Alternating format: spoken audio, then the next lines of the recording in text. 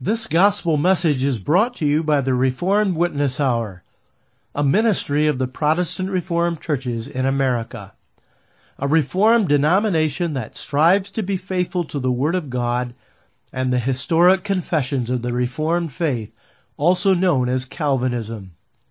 In love for our great God, we proclaim the Christian faith and life that is founded on God's sovereign particular grace.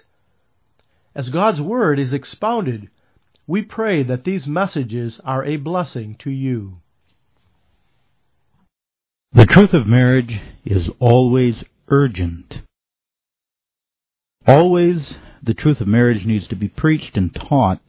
There has never been a generation which held marriage highly enough. There has never been a generation which honored marriage as the holy institution of God. How much more is that the case with our present generation? There is a deep chasm between the biblical truth of marriage and the world's view of marriage, and the difference is gargantuan. Our age is the age of living together, of homosexuality, of take it or leave it marriage, uninhibited sexual intercourse. Our age holds marriage as given by God in contempt. The biblical truth and vision of marriage is ludicrous to most people today. This was also the case in Jesus' day, when Jesus, in Matthew chapter 19, gave a glimpse of the magnificent view God has willed for the marriage of His people. The disciples responded and said to Him in verse 10, "If such be the case with the man, with his wife, it is better not to marry." That is, Christ's view of marriage was so enormously different than what they had been taught that they could not imagine that it was a good thing. And so it is, unless you are given ears to hear and hearts to understand. If that was the case when Jesus lived, how much more is the magnificent and holy view of Jesus for marriage unintelligible to the world in which we live. Our age, man's idol, is self. The main doctrine of our age, do as you please. The central worship of our age, entertainment. The shrines of our age, TV and movies. And the most sought-after act, uninhibited sexual intercourse. Such a generation will scoff at Jesus and His view of marriage when He teaches that marriage is God's bond for life of one man and one woman. They will find that message unintelligible. And Jesus would say, also to this generation, "Not everyone can receive this saying, but only to those to whom it is given. He that is able to receive it, let him receive it." Matthew 19:11 and 12. We begin today a series on marriage, the family, God's covenant, and living for the glory of God. And we begin confessing that our own sin and selfishness so corrupts us that we need the grace of God if we are to feel the wonder of God's purpose for marriage. We need the Word of God by the Holy Spirit to open our eyes. We need the grace of God to change us. We need that because not only are we sinful, but we live in a world which uses the sacred word marriage to refer to two men and two women together. It may well be only a short time before the collapse of our society into barbarism, the coming of the Antichrist. And in that age, we are called as Christians and as the church to proclaim the greatness and the glory of marriage. But that greatness and glory is beyond our ability to feel and to understand without God's revelation into our heart, without the illumination and the awakening of the Holy Spirit of Jesus Christ. We cannot know marriage, we cannot live in marriage, we cannot live in the family godly lives without learning from God. We must sit at the feet of Jesus if we are to know. God must set us free from this self-centered, God-denying, lust-filled, sex-intoxicated world. And my prayer is that the Word of God alone may then govern us, and that Christ may give us to see what God has created marriage and the family to be.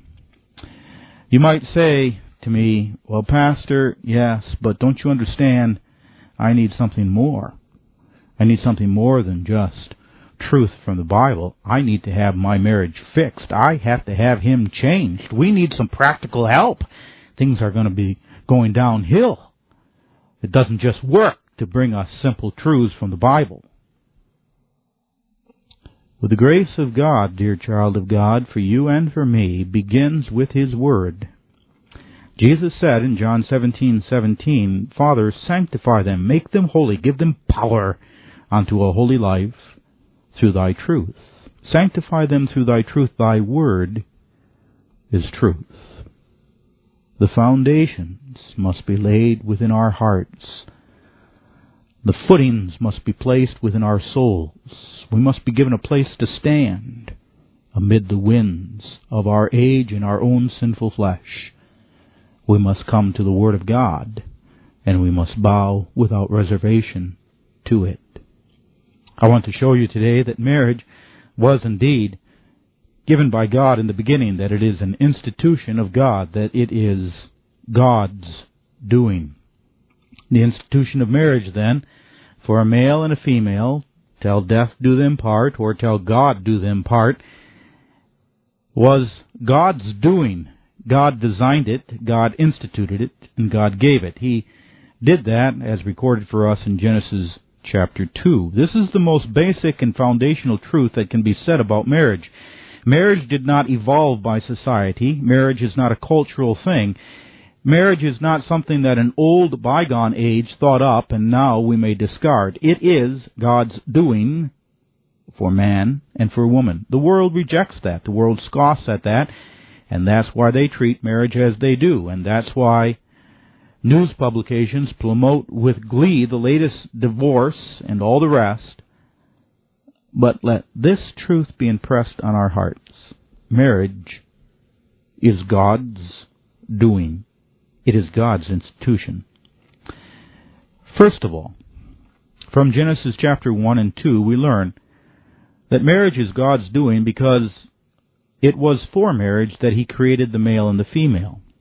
In Genesis 1:27 and 28, we are told that God made man, made us, male and female, in order that we might reproduce. We read, so God created man in His own image. In the image of God created He him, male and female created He them. And God blessed them, and said unto them, that is, unto male and female, be fruitful and multiply. But what was the relationship of the male and female that they were to have to one another, in which they were to be fruitful and multiply?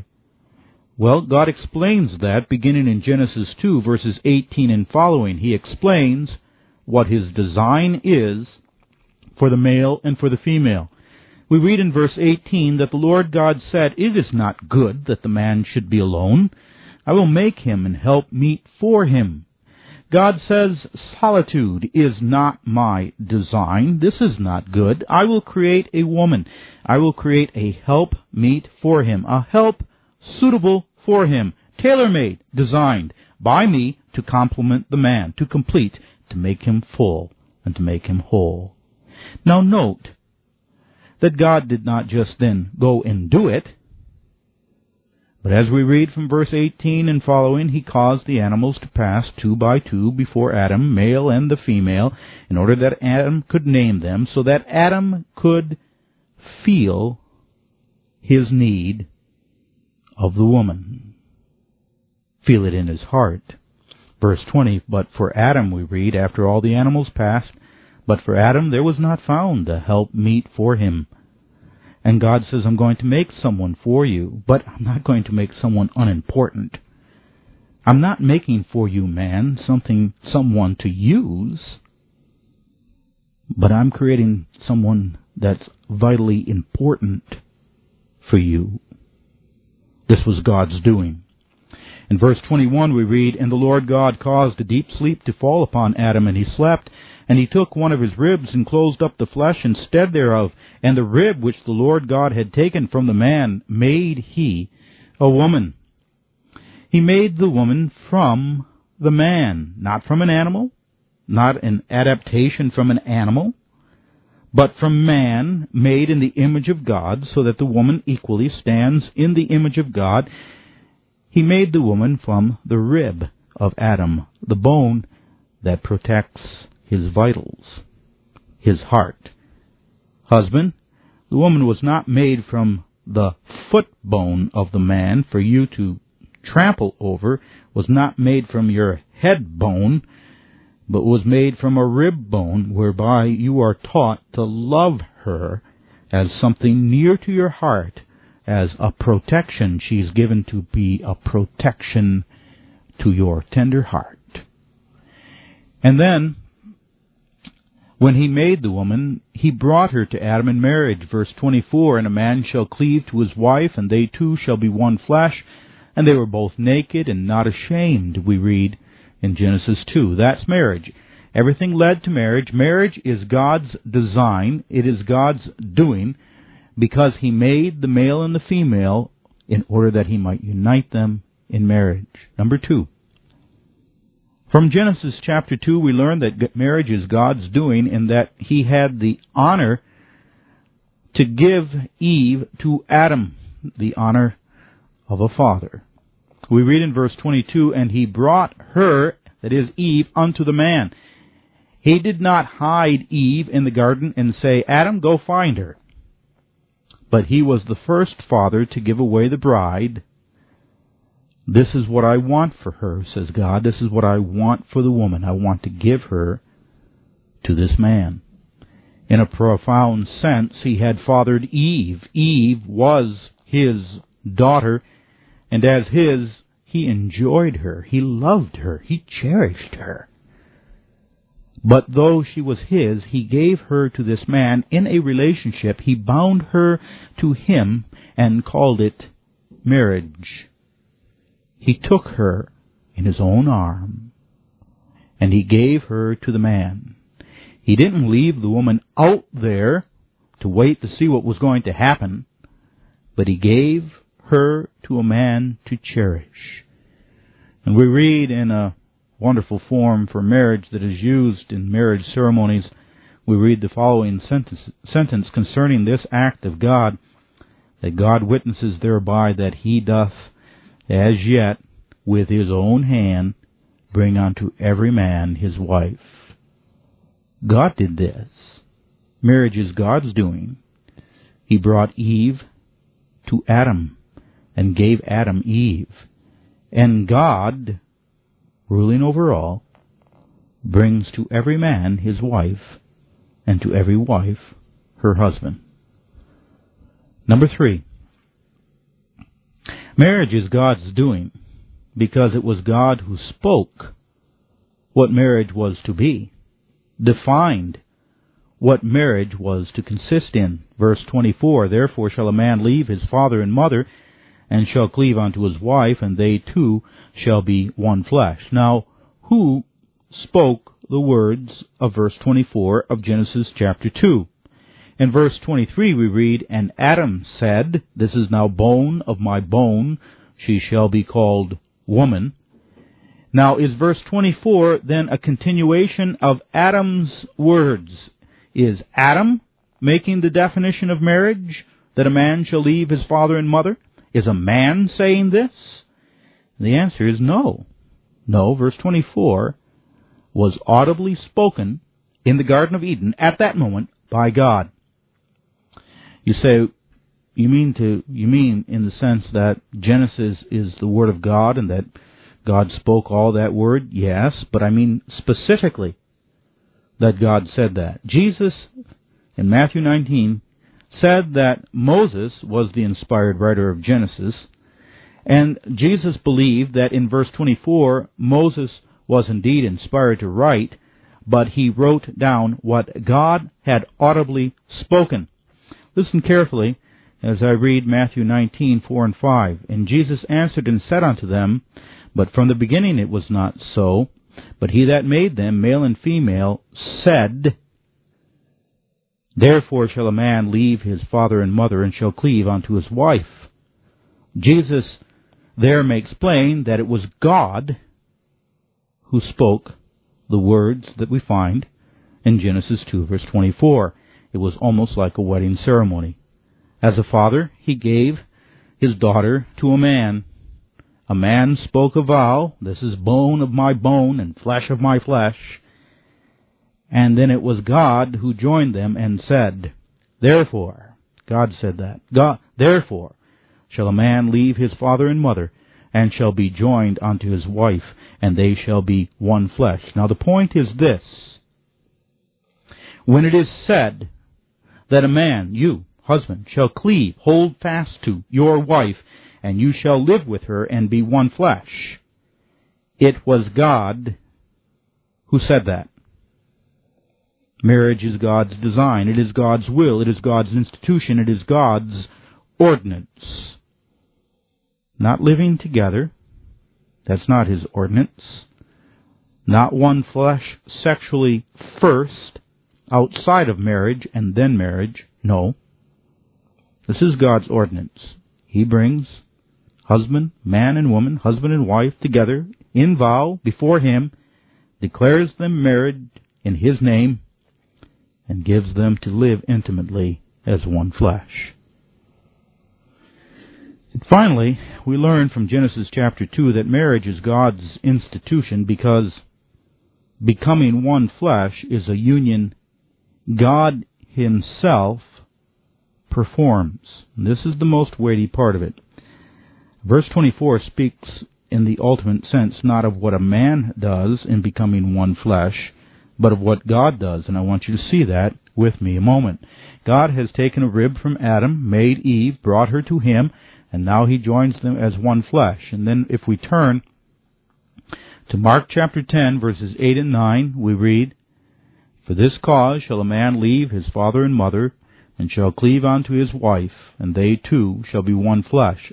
So then," Jesus says, "so then they are no more twain, but one flesh. What therefore God hath joined together, let not man put asunder." Jesus there in Mark 10 again is quoting from Genesis 2 verse 24. To him, Genesis 2 verse 24 was the most important verse in the Bible on marriage. It was the foundation.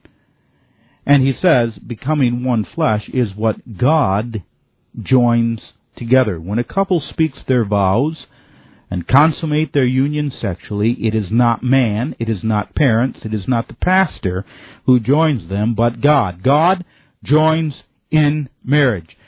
And because it is God who joins them in marriage, Jesus draws the awesome conclusion, let not man put asunder. What therefore God hath joined together, let not man put asunder. Henceforth, husband and wife, when you're married, you go down life's pathway together, for God hath joined you, and God alone, is the one who may separate you, which He does in death. Marriage is God's institution. It is God's design of one man and one woman unto death. Now the world does not reckon with this. And the Christians in the Christian church today may act like they don't know it, like they don't know anything about this. But it's very plain. God has spoken this plainly in His Word. It is God who joins a man to his wife and a woman to her husband. God does this. It is His institution. It is God's doing. He made them male and female. He personally gave away the first bride. He spoke the design and intention of marriage, and He Himself united and joins us in marriage. Marriage is from God. That's foundational. That's the most important thing for you to understand in your heart as you bow before the living and the true God, the Father of Jesus Christ. You must know this, and this must be an awesome thing to you. This must be a personal thing to you. You must stand before God with submissive faith. This is most sobering. Marriage is of God. Your marriage is of God. He hath joined you together. Let not man put asunder. It is His doing, great and marvelous. His works are perfect. His works are sought out in wisdom, says the Scriptures. So it is with your marriage. This is comfort. If God has done it, will not He aid you? Will not He stand by to aid and to assist His own work? Will not He draw near to a heart which seeks first simply to honor Him and to reckon Him in His works? Oh, He will surely give you grace. Honor your marriage as it is in truth from God, and God will honor you with abundant grace in your marriage. Let's pray. Father, we thank Thee for the Word, and we pray that the Word may be the foundation of our life, with the Word firmly planted in our hearts and souls. Bring it forth to glory to Thy name and to our own comfort and need. In Jesus' name, amen. The gospel message you have just heard was sponsored by the Protestant Reformed Churches through its radio program, The Reformed Witness Hour. We hope that you have been edified and encouraged by this message. If you would like more information about the Reformed faith or the Protestant Reformed Churches, feel free to visit our website at reformedwitnesshour.org or email us at mail@reformedwitnesshour.org.